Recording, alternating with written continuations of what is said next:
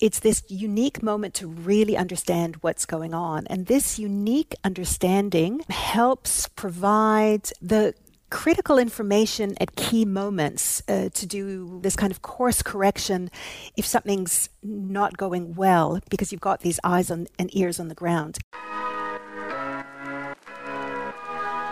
Die Kulturmittler, der IFA-Podcast zu Außenkulturpolitik.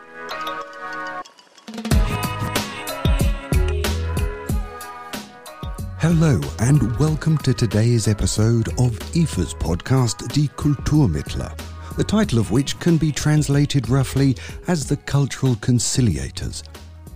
My name's Dan Wesker, and you've just heard my guest for today's episode, Therese Pearce Laanela. This unique understanding that she describes can be provided by election observation, and that's what we'll talk about today. In Germany, the upcoming federal elections are all over the news, the elections being held in September. People in Germany might be excited, even worried about the outcome of the elections, but they're probably not really wondering if the ballot will be fair or afraid that their votes won't be counted. Nevertheless, for the German elections, there will be an election observation to make sure everything is going correctly. But how exactly does election observation work? And what does it take to support a country's democracy from the outside? My guest in this episode has a lot to say about these topics. My name is Therese Pearce Laanela, and I'm the head of the team of electoral processes at International IDEA. Now, this is an organization that Germany is a member of that advocates for democracy and excellent elections. I've been working 29 years in elections. I began with UN peacekeeping, but now I work towards election authorities all over the world. And my higher degree research has been on trust and on corruption linked to electoral processes or electoral systems. So that's me. Advancing and fostering democracy is an important concern to Germany's cultural relations and education policy. With the Civic Funding Programme, IFA supports civil society actors in preventing crisis, transforming conflicts and creating as well as stabilising peaceful social and political systems. IFA has also supported projects of International IDEA, for example, in conducting a youth dialogue about the constitutional reform in Lebanon. That's just one example of the way International IDEA works. As Therese Pearce Laanela said, International IDEA's main goal is to support democracies around the world. With regional offices in 18 countries worldwide, the organisation focuses on topics such as constitution building, parliaments or gender equality and inclusion in democracies. And, of course, elections. And elections are a theme where Therese Pearce Laanela is an expert. So I asked her, what does an international election observation mission look like? Now, they can vary in size, but they normally have the same components, regardless of whether it's small or large. Firstly, it has an on-the-ground eyes and ears component. This could be short-term observers at polling stations or long-term observers following the preparations, the campaigning, voter registration, and so forth that happens before the elections. Always there's also specialist expertise on the team. And this is usually around areas that have been pre-identified as possibly problematic. Usually someone who is an expert on the legal framework, but also perhaps on political financing or on technical issues. And then there is always a high-level component, and these are the members of the mission who meet with the high-level candidates, and they get a sense of the political stakes of the elections at hand. So that's usually what an international election observation mission looks like if you were to meet one on the ground.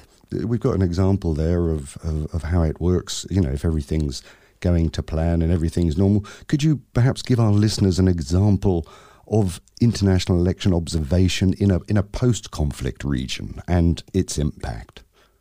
Sure. Well, I can give two examples from ones that I was directly involved in, and that was Guinea in 2010 and then Tunisia in 2014.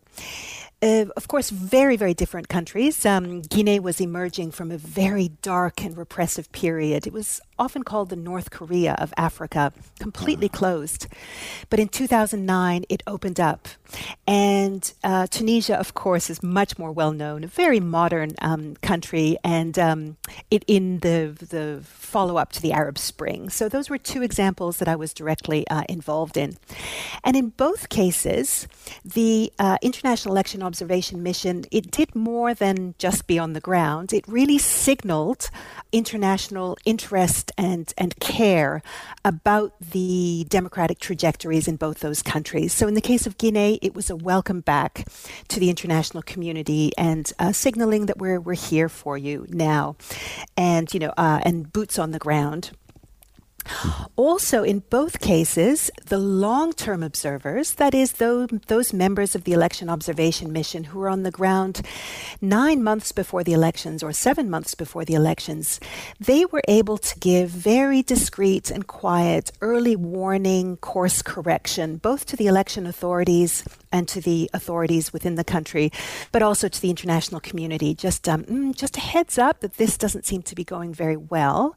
It could be maybe a flare-up in a particular province, a worry about violence, or it could be something wrong in the election procedures themselves that could be corrected. These tend to be under the radar, but are extremely important components.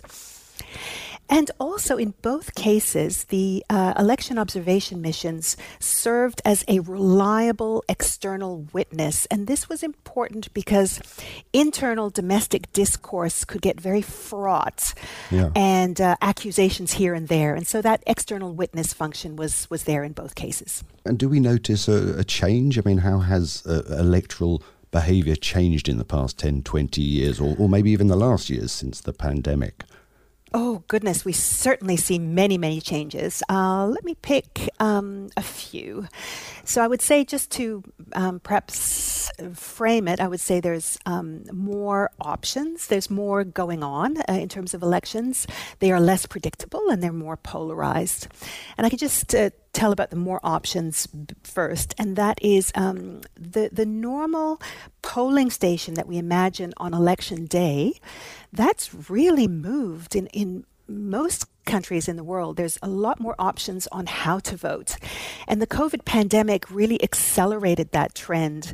And so now we see an increase in advance voting and postal voting, experiments with smartphone voting. And this is bringing election management to a whole new level of complexity, new costs, new capacities and skill sets needed to manage an election when there's so many different types or ways of voting. But of course, it's more convenient for the voter.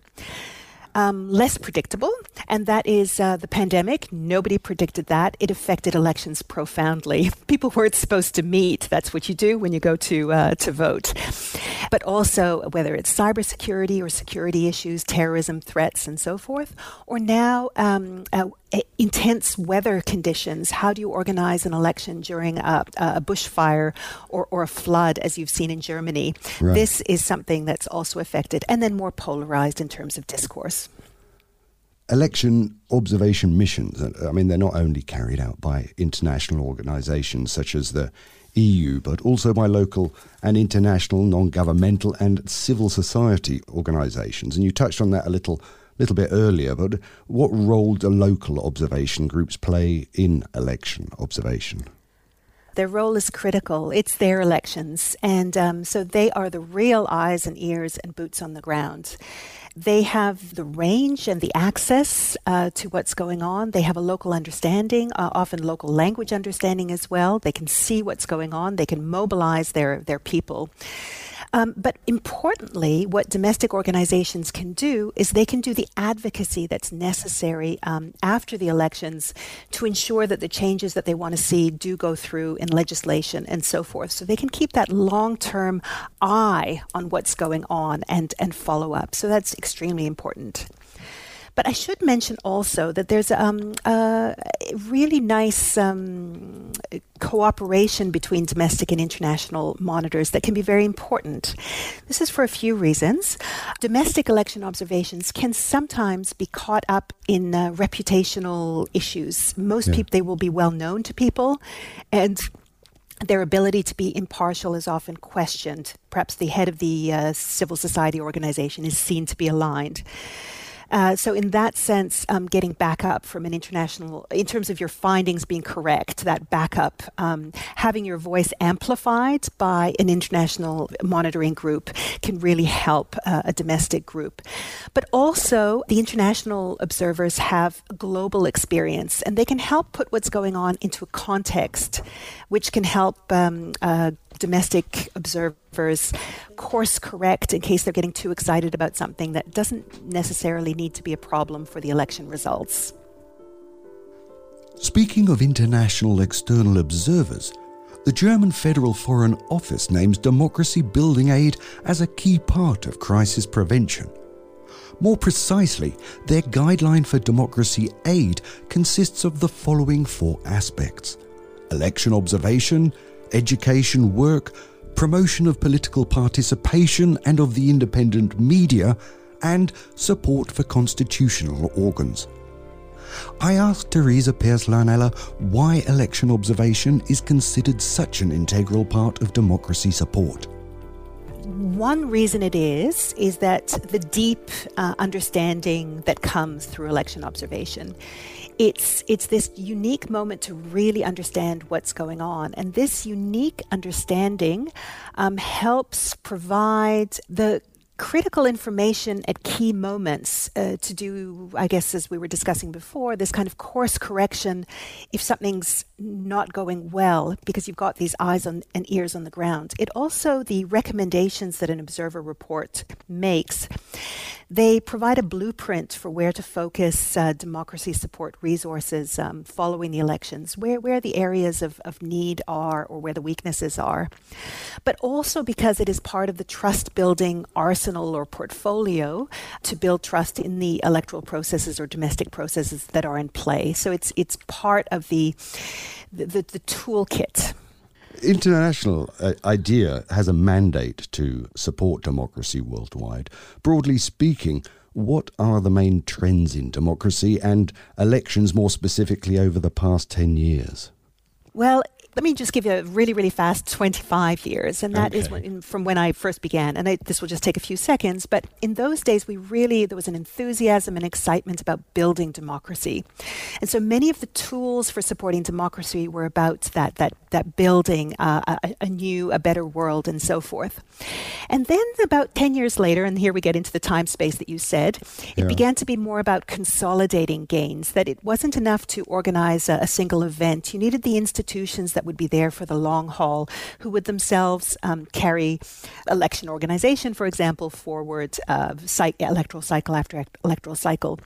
Now we're moving into something quite different and somewhat frightening, which is protecting democracy. And it's both in, whether it's coups such as we've seen in Myanmar, but it's also using democratic instruments in an undemocratic way, using domestic laws in a way that curtails democracy.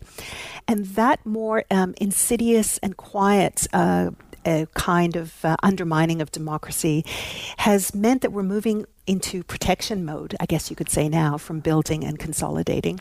And of course, the other big trend we'd have to mention is technology that has profoundly influenced both how information is spread about elections and the campaigns themselves, but also how elections are run. This shift from building democracies to sustaining them is gradually becoming a more pressing issue for international organizations such as IDEA. And it might be an even bigger challenge. Last year, the study Effects of Swedish and International Democracy Aid was published.